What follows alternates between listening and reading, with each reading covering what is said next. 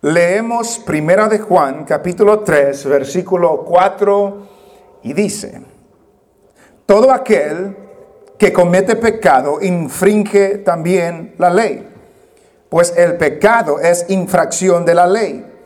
Y sabéis que Él apareció para quitar nuestros pecados, y no hay pecado en Él. Todo aquel que permanece en Él no peca. Todo aquel que peca no le ha visto ni le ha conocido. Hijitos, nadie os engañe. El que hace justicia es justo como Él es justo. El que practica el pecado es del diablo, porque el diablo peca desde el principio. Para esto apareció el Hijo de Dios, para deshacer las obras del diablo. Todo aquel que es nacido de Dios no practica el pecado, porque la simiente de Dios permanece en él y no puede pecar porque es nacido de Dios. En esto se manifiestan los hijos de Dios y los hijos del diablo. Todo aquel que no hace justicia y que no ama a su hermano no es de Dios. Amén. Pueden sentarse. Primera de Juan es una carta que hemos visto que contiene verdades grandes, verdades extraordinarias y también verdades prácticas. Verdades que nos han, creo, retado a cada uno de nosotros. Juan nos recuerda que no es simplemente el hecho de decir que somos ciertas cosas, sino que nuestra vida debe de identificarnos, nuestra vida debe de señalar de que somos aquello de lo que estamos diciendo. Y una de las cosas que la fe cristiana, que como cristianos, como iglesia, como pastor anunciamos, es que cuando la persona viene a Cristo, confía en Cristo, algo nuevo sucede. Algo nuevo ha sucedido. Esta persona se convierte en una nueva criatura. Hay un nuevo nacimiento.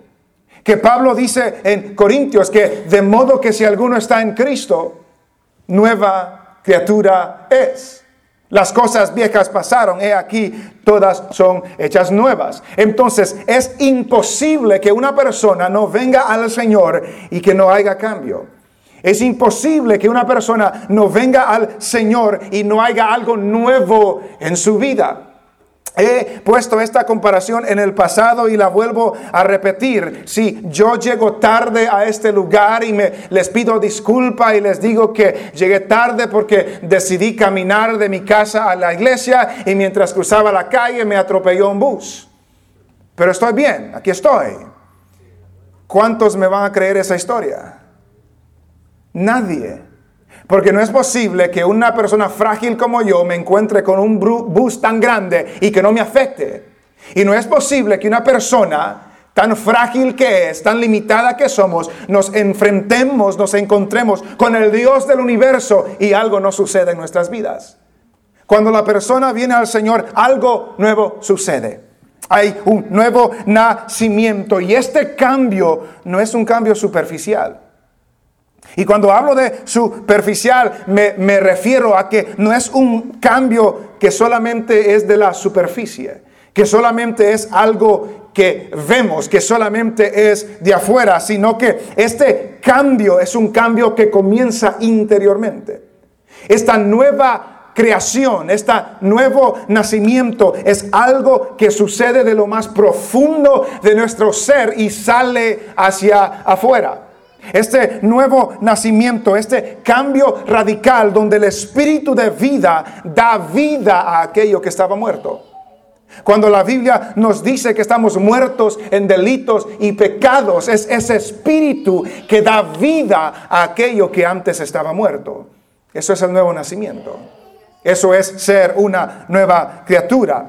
Y ese nuevo nacimiento y esa nueva criatura cambia nuestra vida totalmente. Nuestra vida cambia, nuestro corazón cambia, nuestros deseos cambian, nuestros afectos cambian, nuestras metas cambian, nuestras obras, nuestras acciones cambian. Hay un cambio radical en la persona. Y este cambio es visible. Este cambio es permanente. Este cambio es constante. Este cambio es progresivo. No puede ser que una persona diga que conoce al Señor y no cambie en 20 años. No puede ser que una persona diga que ha recibido al Señor, pero sigue haciendo las mismas cosas que hizo hace 5 años. No puede ser, porque este cambio es visible, este cambio es permanente, este cambio es constante, es progresivo, y esta nueva vida es incompatible con la vida pasada. Esta nueva vida no se compara, no es compatible con la vida pasada que teníamos antes de conocer al Señor. Esta semana tuve la oportunidad de hablar con un compañero de trabajo. Con un compañero de trabajo que en los últimos 2 años, él ha comenzado a leer la Biblia, él ha recibido al Señor, y estaba hablando con él y le pregunté, en este año 2019, ¿qué es lo que ha cambiado? ¿Qué ha cambiado en tu vida por el hecho de que estás siguiendo la iglesia, estás leyendo la Biblia, estás preocupándote por las cosas del Señor? Y en él hay un deseo de pertenecer a una iglesia. Y ahora están en una iglesia. Hay un deseo de conocer y entender la Biblia. Hay un deseo de buscar la dirección de Dios, de orar para que Dios lo dirija en lo que debe de hacer. Son cambios que este año Dios ha producido en la vida de él.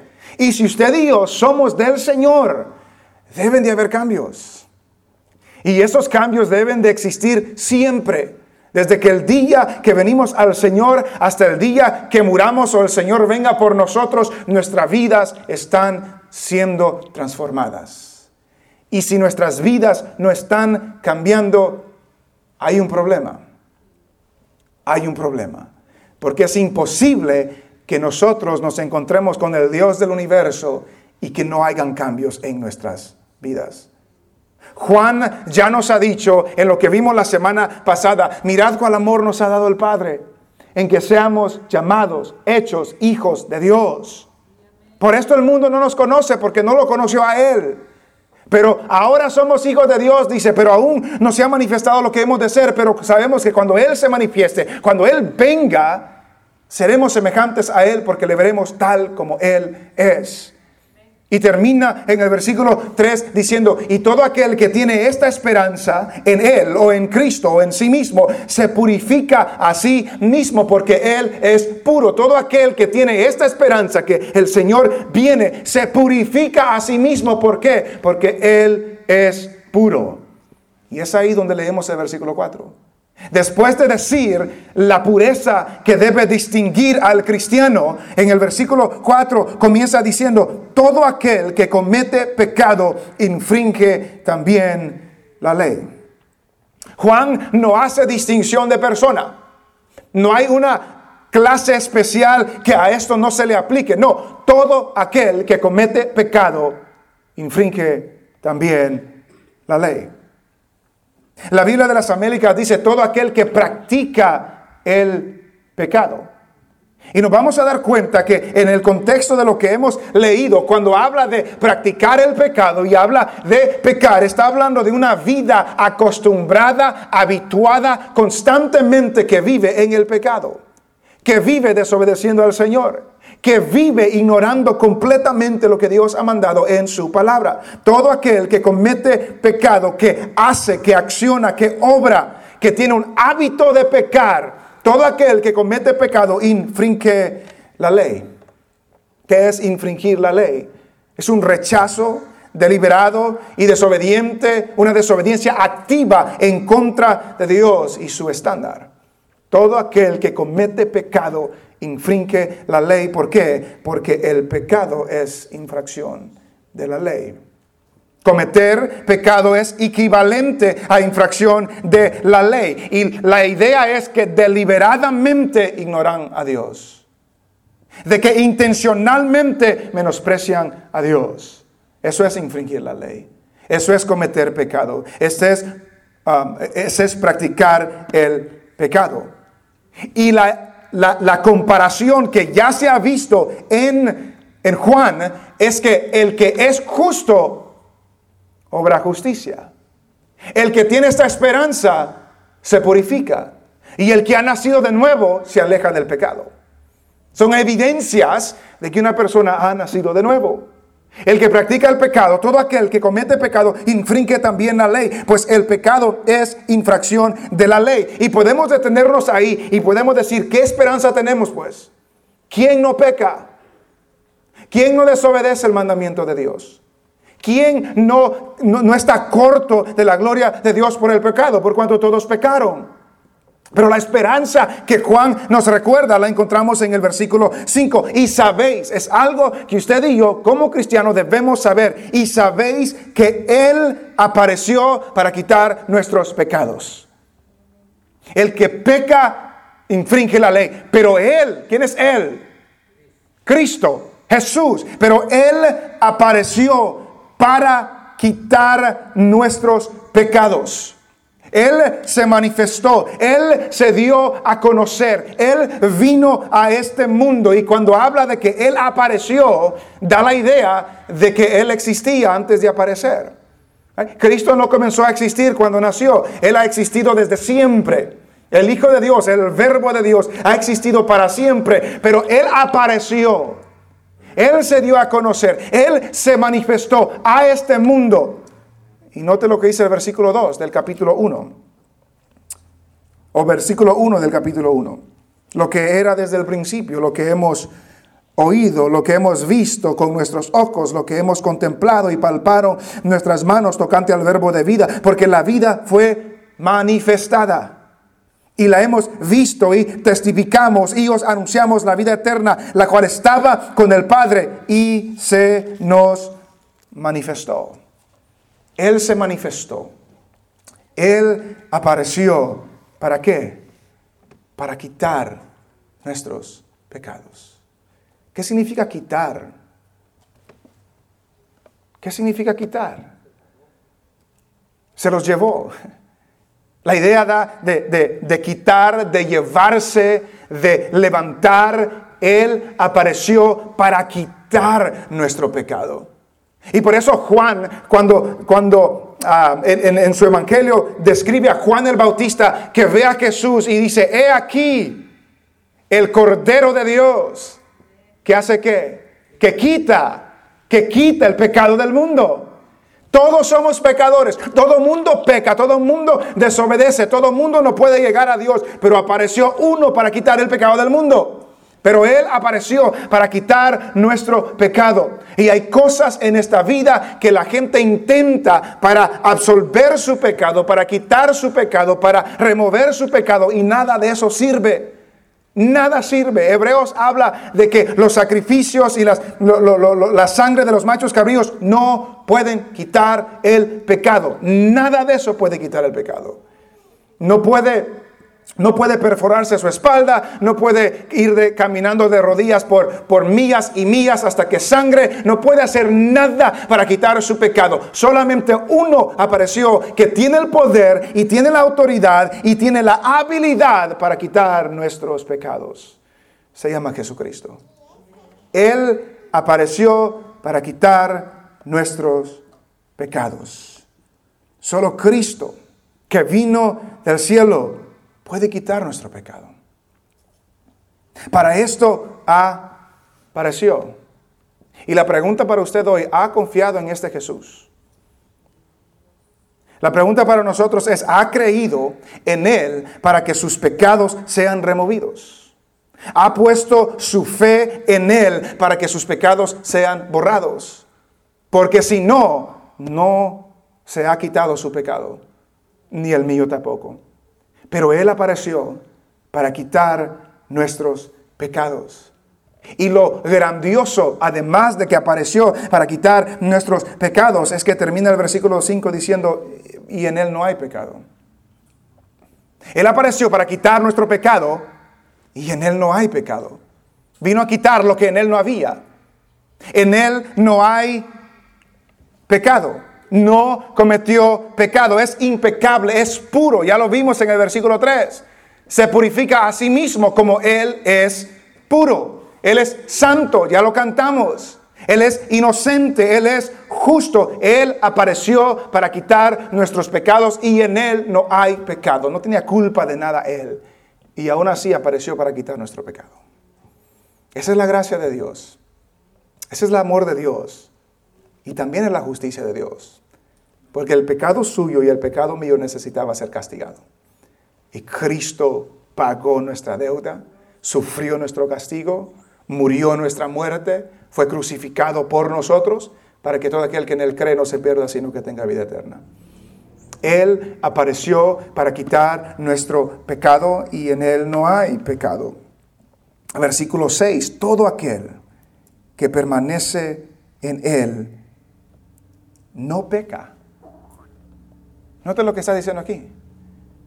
Todo aquel que permanece en Él no peca. ¿Qué es permanecer en Él? Estar firmes en Él. Conocer la verdad. Obedecer la verdad. Creer la verdad. Un escritor dice: permanecer en Cristo significa estar en comunión con Él. No permitir que nada se interponga entre Cristo y nosotros. ¿Permanece usted en Cristo? ¿Está estable, firme en Él? ¿Conoce la verdad de Cristo? ¿Obedece la verdad de Cristo? ¿Está en constante comunión, con constante intimidad con Cristo para permanecer en Él? Porque el que permanece en Él no peca. Y la implicación es: el que no permanece en Él, peca. Y debemos entender aquí, hermanos, lo que está diciendo y lo que no está diciendo. No está diciendo Juan que el que permanece en Él nunca, jamás comete pecado. Porque si eso dijera, estaría contradiciendo lo que ya dijo en Juan. Ya dijo: si decimos que tenemos pecados, si decimos que no tenemos pecados, le hacemos a Él mentiroso. Él dice, hijitos, les escribo estas cosas para que no pequéis. Pero si alguno hubiere pecado, abogado tenemos para con el Padre. No está diciendo que el cristiano es perfecto, que el cristiano nunca peca, que el cristiano nunca falla. No está diciendo eso. Pero lo que sí está diciendo es que el cristiano no continúa pecando. No permanece en ese pecado. No vive en ese pecado. No lleva una vida de pecado. Porque el cristiano tiene algo dentro de él, que es el Espíritu Santo, que nos hace ver, reconocer cuando le hemos fallado a Dios. Y ese Espíritu nos lleva a confesar nuestros pecados y arrepentirnos delante del Señor. Y el que no tiene eso, no tiene por qué arrepentirse por su pecado. Porque no hay nada dentro de esa persona que lo lleve a reconocer que le ha fallado al Señor. El que permanece en Él no peca. El que peca no le ha visto ni le ha conocido. El que continúa en su pecado, el que permanece en su pecado, el que tiene una vida habituada de pecado, no le ha visto ni le conoce. Y Juan ya había dicho: ¿cómo sabemos que le conocemos? Si guardamos sus mandamientos. Pero si vivimos en pecado, no estamos guardando sus mandamientos y por lo tanto no le conocemos. El que permanece en Él no peca. Pero el que peca no le ha visto ni le ha conocido. Y la implicación ahí es que no es salvo. No ha experimentado el nuevo nacimiento. El que ha visto a Cristo se aleja del pecado. El que conoce a Cristo se aleja del pecado. Se aleja usted del pecado. ¿Me alejo yo del pecado? ¿O siempre me está ganando el pecado, la maldad? Versículo 7. Hijitos, nadie os engañe. El que hace justicia es justo como Él es justo. Nadie os engañe. Alguien los estaba tratando de engañar. Recuerde que habían personas aquí que negaban a Cristo, que negaban que Cristo había venido en carne, que negaban la deidad de Cristo, que negaban muchas cosas y se estaban infiltrando en la iglesia, y por eso decía: salieron de nosotros porque no eran de nosotros. Porque si hubieran sido de nosotros, hubieran permanecido. Esos los están tratando de engañar. Y dice: hijitos, nadie os engañe. Y la palabra engaña significa llevar a alguien por mal camino. No dejes que alguien te lleve por mal camino. La advertencia de Juan a la iglesia que le escribe y a nosotros, no dejemos que alguien nos guíe por el mal camino. Hijitos, nadie os engañe. ¿Qué es lo que estaban diciendo los que le engañaban a ellos? Que los falsos maestros, los anticristos, les decían que pecar no era un problema. Les decían que ellos eran justos y no podían seguir en el pecado. ¿No ha escuchado usted a personas que hablen de esa manera hoy en día? Hace algunos años había una persona famosa que hablaba de esa manera, que nosotros mentalmente le servimos al Señor y en la carne pues eso no podemos hacer lo que sea porque es mental, ¿verdad? Es espiritual, es en lo interior que le servimos al Señor. Eso es lo que estaba pasando en aquel entonces. Y Juan les dice, hijitos, no dejen que los engañen. No permitan que alguien los lleve por el mal camino. El que hace justicia es justo. Y la exhortación es que nadie los engañe. No puede alguien ser cristiano y vivir en pecado. No puede. No puede. No puede alguien decir que conoce a Dios y tiene una vida habituada por el pecado. No puede alguien decir que es justo y no obrar con justicia. No hacer lo que es bueno, no hacer lo que es correcto. Y no estamos hablando de perfección. Todos fallamos. Todos pecamos. Y la marca de un cristiano es que cuando peca, confiesa y se arrepiente de su pecado. Y regresa al Señor. Si confesamos nuestros pecados, Él es fiel y justo para perdonar nuestro pecado y limpiarnos de toda maldad. Eso es lo que caracteriza a un cristiano. Se arrepiente y regresa. Pero hay unos que dicen ser cristianos y viven en pecado. Y siguen en la maldad. Y no ven ningún problema con su pecado. Nadie os engañe. El que hace justicia, ese que hace justicia es justo. El que hace lo correcto. El que hace lo bueno. El que obra con justicia. En 1 de Juan dice un escritor, los que han nacido de Dios hacen naturalmente lo que es bueno. Cuando una persona no conoce al Señor, no ha venido a los pies del Señor, no ha nacido de nuevo, entonces no puede actuar de una manera que agrada a Dios. No puede. Es como decir que un pescado puede vivir fuera del agua. No puede. Y nosotros no podemos vivir en el agua porque nuestra naturaleza no es para vivir en el agua, es para vivir en la tierra. Y el pescado, la naturaleza del pescado es vivir en el agua, no vivir en la tierra. Y una persona que no ha nacido de nuevo no tiene vida, está muerto en delitos y pecados, no puede obrar en contra de lo que naturalmente es de ellos. Y lo contrario, una persona que ha nacido de nuevo debe de vivir en esa nueva vida que el Señor le ha dado. Nadie os engañe, el que hace justicia es justo. El que hace justicia habla de una vida habituada por hacer lo bueno.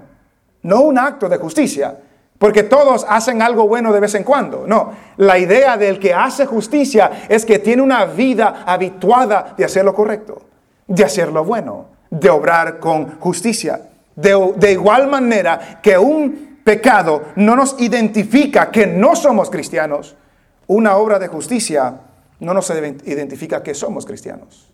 Es una vida habituada. Es una costumbre, ¿verdad? Es un estilo de vida. Todos de vez en cuando hacen algo bueno.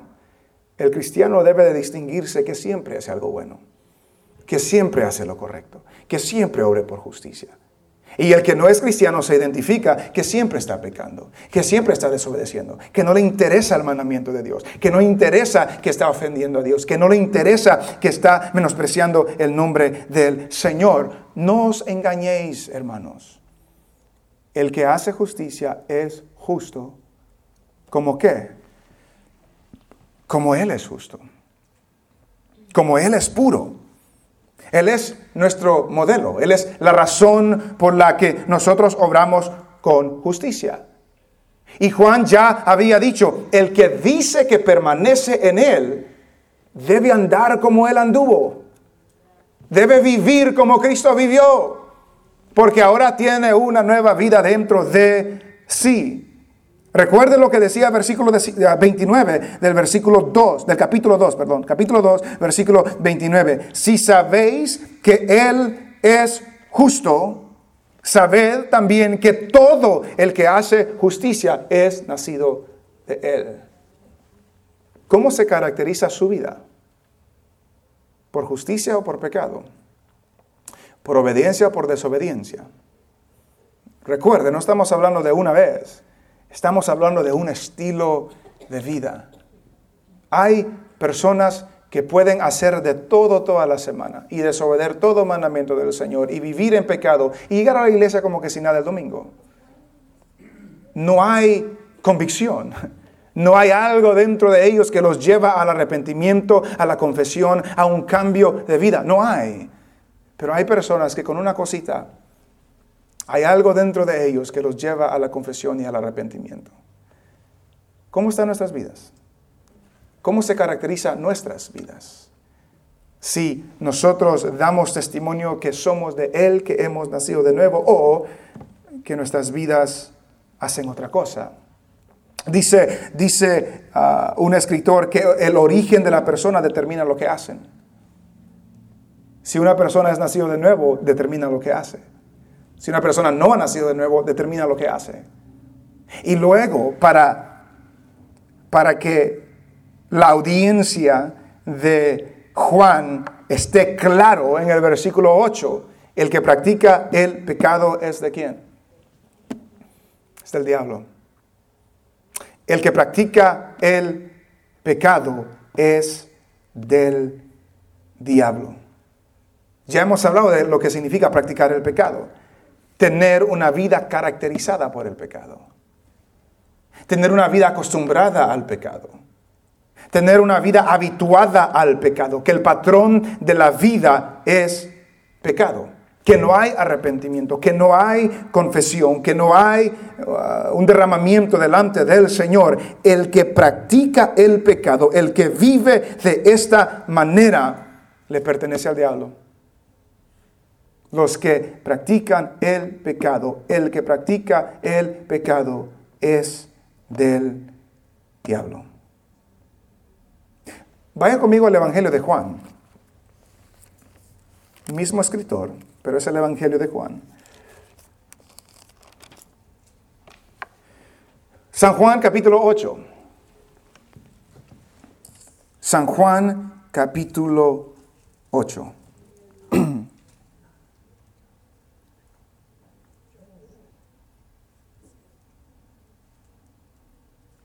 San Juan capítulo 8, versículo 39 dice lo siguiente. Respondieron y le dijeron, estos son los fariseos, nuestro padre es Abraham. Jesús les dijo, si fueseis hijos de Abraham, las obras de Abraham haríais. Pero ahora procuráis matarme a mí, hombre, que os he hablado la verdad, la cual he oído de Dios. ¿No hizo esto Abraham? Versículo 41. Vosotros hacéis las obras de vuestro padre. Note lo que les dice Jesús. Vosotros hacéis la obra de vuestro padre. Entonces le dijeron, nosotros no somos nacidos de fornicación. Un padre tenemos que es Dios. Jesús entonces les dijo, si vuestro padre fuese Dios, ciertamente me amaríais. Note lo que dice. Si ustedes son hijos de Dios, me amarían a mí. Y eso es igual para nosotros. Si somos hijos del Señor, amaremos a Jesús. Si vuestro Padre fuese Dios, ciertamente me amaríais. Porque yo de Dios he salido y he venido, pues no he venido de mí mismo, sino que Él me envió. Versículo 43. ¿Por qué no entendéis mi lenguaje? Porque no podéis escuchar mi palabra. Versículo 44. Vosotros sois de vuestro padre el diablo. Y los deseos de vuestro padre queréis hacer. Así se distinguen los hijos del diablo, que no aman a Jesús y quieren hacer los deseos del diablo. Vosotros sois de vuestro padre el diablo, y los deseos de vuestro padre queréis hacer. Él ha sido homicida desde el principio y no ha permanecido en la verdad, porque no hay verdad en él. Cuando habla mentira, de suyo habla, porque es mentiroso y padre de mentira. Y a mí, porque digo la verdad, ¿no me creéis? ¿Quién de vosotros me redarguye de pecado? Pues si digo la verdad, ¿por qué vosotros no me creéis? El que es de Dios, las palabras de Dios oye. Por esto no las oís vosotros, porque no sois de Dios. ¿Cómo se manifiestan los hijos del diablo? Porque quieren hacer las obras del diablo. Porque no aman al Señor Jesús. ¿Cómo se manifiestan los falsos maestros en 1 de Juan? Porque son anticristos. Porque le llevan la contraria a todo lo que tiene que ver con Cristo. Y luego nos recuerda otra vez en el versículo 8, el que practica el pecado es del diablo. Es hijo del diablo. Le pertenece al diablo. Y la razón por la que son del diablo es porque él peca desde el principio. El que practica el pecado es del diablo porque el diablo peca desde el principio. Los que permanecen en Jesús no pecan. Los que practican el pecado son del diablo. Es lo que está diciendo Juan. El diablo es la fuente del pecado. El pecado no viene de Dios, el pecado viene del diablo. Y implica que nuestras acciones identifican quiénes somos nosotros, cómo estamos viviendo, lo que hacemos. No simplemente lo que decimos es evidencia de que somos del Señor o somos del diablo. El que hace pecado es del diablo porque el diablo peca desde el principio. Y luego nota la esperanza. Para esto apareció el Hijo de Dios, para deshacer las obras del diablo. El que hace pecado es del diablo, pero para esto vino Cristo. El que desobedece el mandamiento de Dios le pertenece al diablo, pero para esto vino Cristo. Para esto se dio a conocer Cristo, para deshacer, para destruir, para quitar el poder del diablo, para quitarle la autoridad del diablo. Para esto apareció el Hijo de Dios, para deshacer las obras del diablo. ¿Cuáles son las obras del diablo? El pecado, la rebelión, la desobediencia, la tentación. Todas estas cosas son del diablo. Pero para esto vino Cristo, para poder deshacer, destruir, desactivar las obras del diablo.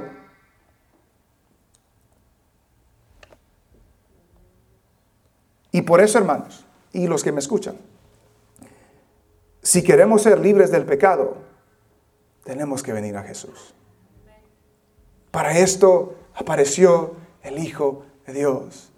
Si queremos ser libres de las cadenas del pecado, tenemos que venir a Cristo.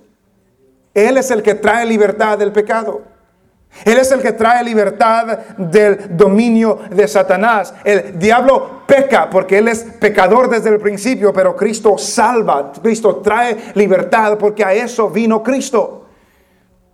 Todo aquel que peca es del diablo. El que vive una vida de pecado es del diablo. No importa lo que digan con sus labios, pero si vive una vida de pecado es del diablo. Pero para esto apareció el Hijo de Dios, para deshacer las obras del diablo. Y otra vez en el versículo 9. Este versículo 9 es bien complicado. Porque Juan dice, todo aquel que es nacido de Dios. Recordemos lo que es ser nacido de Dios. Es un nuevo nacimiento. Es un nacimiento espiritual. Es un nacimiento de arriba. Todo aquel que es nacido de Dios, ¿qué hace? No practica el pecado. ¿Cómo se manifiesta la persona que ha nacido de nuevo? No practica el pecado. Esto es deshacer las obras del diablo. Porque antes le pertenece al diablo por el pecado, pero ahora viene a traer libertad y ahora no practica lo que el diablo quiere que practiquemos. Todo el que es nacido de Dios no practica el pecado. No tiene una vida caracterizada por pecado.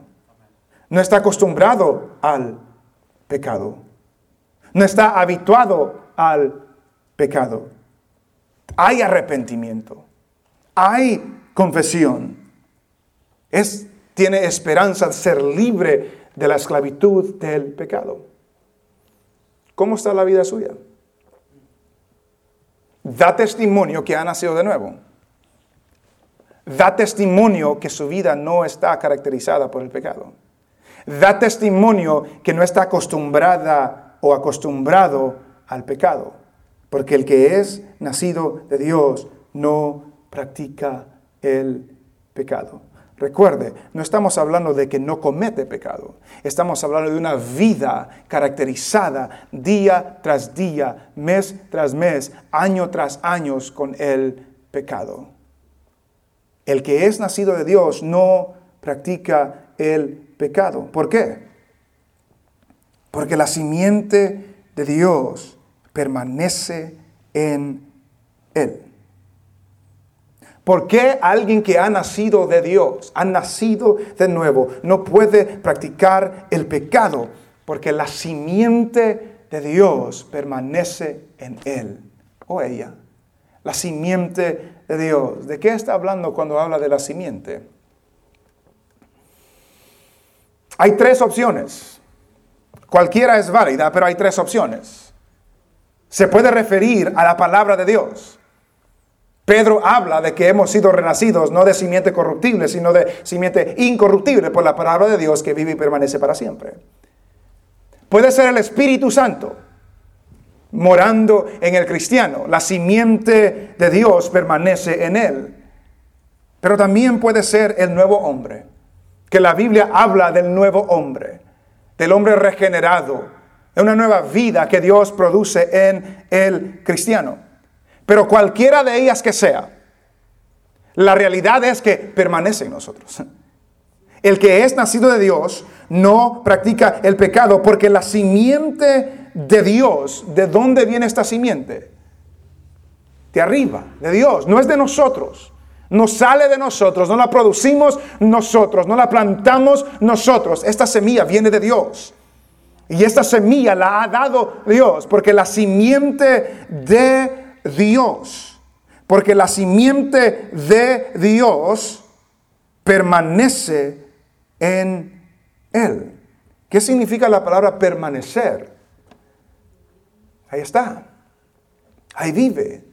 Es permanente, es eterna, no es temporal. Dios al que ha nacido de nuevo le ha dado una semilla, una simiente, o sea, la palabra, o sea, el Espíritu, o sea, el nuevo hombre regenerado. Dios lo ha puesto en la persona permanente, para siempre.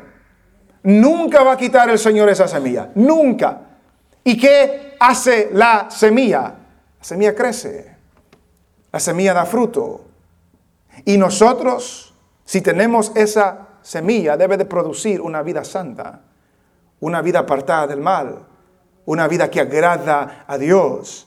El que es nacido de Dios no practica el pecado porque la simiente de Dios permanece en él y no puede pecar porque es nacido de Dios. No puede seguir pecando. No puede. Recordamos lo que dice Pablo en Romanos. ¿Qué pues diremos, hermanos? Primero dice que donde abundó el pecado, sobreabundó más la gracia. Había más gracia que el pecado que nosotros podemos cometer. Por eso cantamos el canto, gloria a Dios, su gracia es mayor. Mis culpas son muchas, su gracia es mayor. Pero luego Pablo sigue diciendo, ¿qué pues diremos? ¿Perseveraremos en el pecado para que la gracia abunde? En ninguna manera. Es verdad, la gracia sobreabundó donde había pecado, pero no es una licencia para seguir pecando, para recibir más gracia. No, dice no, los que han nacido de nuevo no pueden permanecer en ese pecado. ¿Perseveraremos en el pecado para que la gracia abunde? No, no podemos. Debe de haber un cambio. No podemos porque hemos nacido de nuevo. No podemos porque tenemos la vida eterna de Dios en nosotros. No podemos. Es nacido de Dios. Es nacido de Dios. Todo cristiano lleva una naturaleza vieja y una naturaleza del Espíritu. Todo cristiano. Una naturaleza nueva por el nacimiento espiritual. El nuevo nacimiento introduce una nueva naturaleza en el hombre. Un hombre interior espiritual. Todo cristiano. Este hombre interior necesita ser alimentado para ser fuerte y soportar la tentación. Cuando dice que es nacido de Dios, es este nuevo hombre. Recuerde lo que dice, revestidos del nuevo hombre, el Nuevo Testamento. Está hablando de este nuevo hombre que el Espíritu produce en la vida del cristiano. Y ahora el cristiano tiene una nueva naturaleza y una vieja naturaleza. Y la nueva quiere agradar a Dios y la vieja quiere agradar la carne. La vieja naturaleza quiere agradar la carne. Y esa lucha siempre está. Esa lucha siempre está. ¿Y sabe quién va a ganar? El que alimente. Si usted alimenta la carne va a ganar. Si usted alimenta el hombre espiritual va a ganar. Dice un escritor, el hombre interior de un creyente carecerá de poder a menos que pase tiempo diariamente meditando en la palabra de Dios. Y la pregunta para nosotros, si somos cristianos y hemos fallado y cedemos mucho a la tentación y cedemos mucho al pecado, la pregunta es, ¿a quién estamos alimentando? ¿Al nuevo hombre o al viejo hombre? ¿A la nueva mujer o a la vieja mujer? ¿A quién estamos nutriendo? ¿A quién estamos fortaleciendo? Le aseguro, hermano, que si se enfoca, se ocupa en lo terrenal, está alimentando a la carne. Y por eso somos dominados por la carne. Por eso Juan ya había dicho, no améis al mundo ni las cosas que hay en el mundo.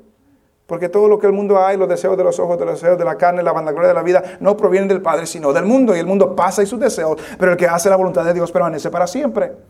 Si usted solo alimenta la carne, por eso estamos tan pobres y tan débiles en el espíritu. Porque estamos desnutriendo al espíritu, al hombre espiritual, estamos nutriendo a la carne. Pero si alimenta al hombre espiritual por medio de la oración, por medio de la lectura de la palabra, por medio de desechar el mal, por medio de congregarse, entonces tendrá victoria sobre la tentación y el pecado. Por eso el que es nacido de Dios no peca, no practica el pecado, porque está alimentando el hombre espiritual. Debemos alimentar nuestra vida espiritual. Debemos nutrirla con la palabra del Señor. Debemos fortalecerla con la oración. Y si nunca lo hacemos, por eso somos derrotados tan fácilmente por la tentación y por el pecado. Por eso tan fácilmente estamos atraídos por las cosas del mundo, porque estamos alimentando eso y no estamos alimentando a nuestro hombre interior. Un escritor leí que dijo que la tentación siempre toca la puerta de mi corazón. Siempre. Depende de quién lo conteste. Si es la nueva naturaleza o la vieja, de quien gane. Si la vieja naturaleza contesta la puerta del corazón, pues ahí voy detrás de la carne. Pero si es el hombre espiritual que lo contesta, pues no cedo a la tentación. Eso es lo que está diciendo Juan. Alimente su vida espiritual. Tome tiempo para orar. Tome tiempo para leer la Biblia. Tome tiempo para venir a las reuniones. Tome tiempo para reunirse con otros hermanos para orar y leer la Biblia juntos. Aliméntelo. Aliméntelo, porque si no, siempre vamos a ser derrotados por la carne, por la tentación y por el pecado. El que es nacido de Dios no peca, no practica el pecado, porque es nacido de Dios. Y termina en el versículo 10 resumiendo lo que ha dicho hasta este entonces. En esto se manifiestan los hijos de Dios y los hijos del diablo. ¿Sabe que usted pertenece a uno de estos dos grupos? No hay otro grupo. No hay otra familia, no hay otro equipo, no hay otro lado. Solo están esos dos grupos. Y usted y yo, o somos hijos de Dios o somos hijos del diablo. Esa es la realidad. No hay otro grupo. O somos hijos de Dios o somos hijos del diablo. Si hemos recibido al Señor, si hemos nacido de Él, somos hijos de Dios.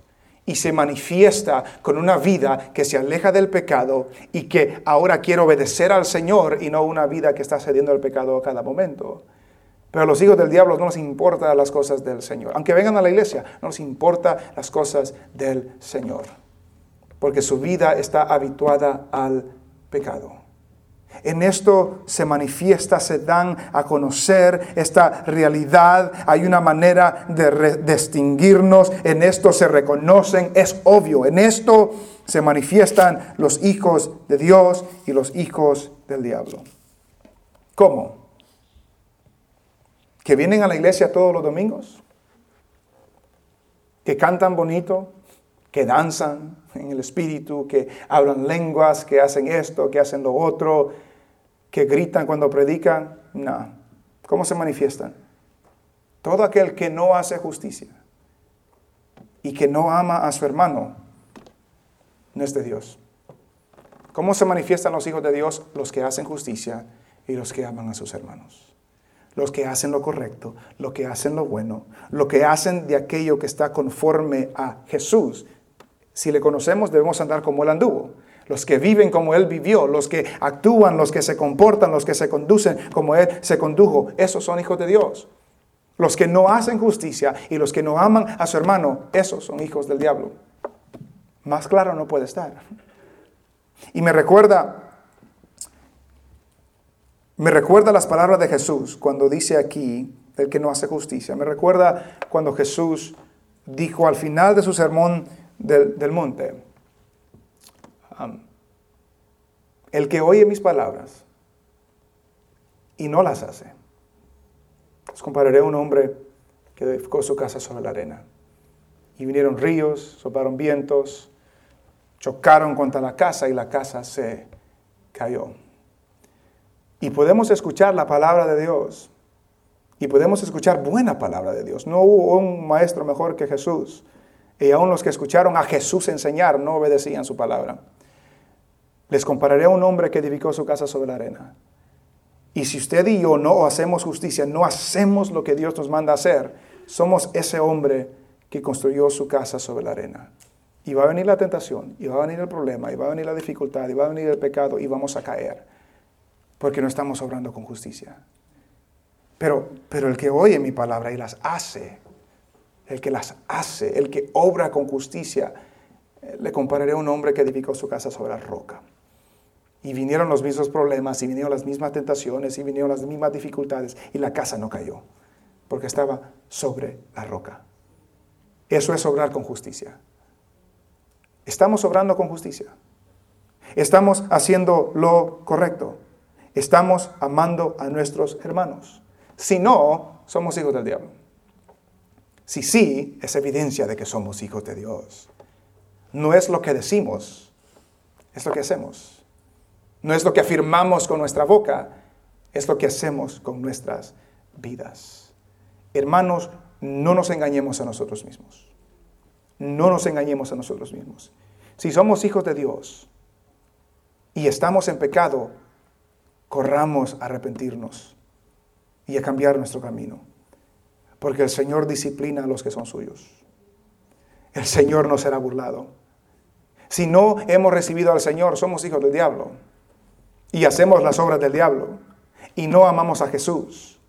Porque eso es lo que la palabra nos está diciendo. Pero hay una nueva vida en Cristo Jesús que Él ofrece, porque para eso vino. 2 veces lo vimos en esta sección que hemos leído. Para esto apareció, para quitar nuestro pecado. Para esto apareció, para deshacer las obras del diablo. Queremos ser libres del pecado y del diablo, tenemos que venir a Cristo. Y ya que hemos venido a Cristo, tenemos que permanecer en Él, para tener victoria sobre el pecado, sobre la tentación, sobre lo que el enemigo pueda tirarnos a cada uno de nosotros.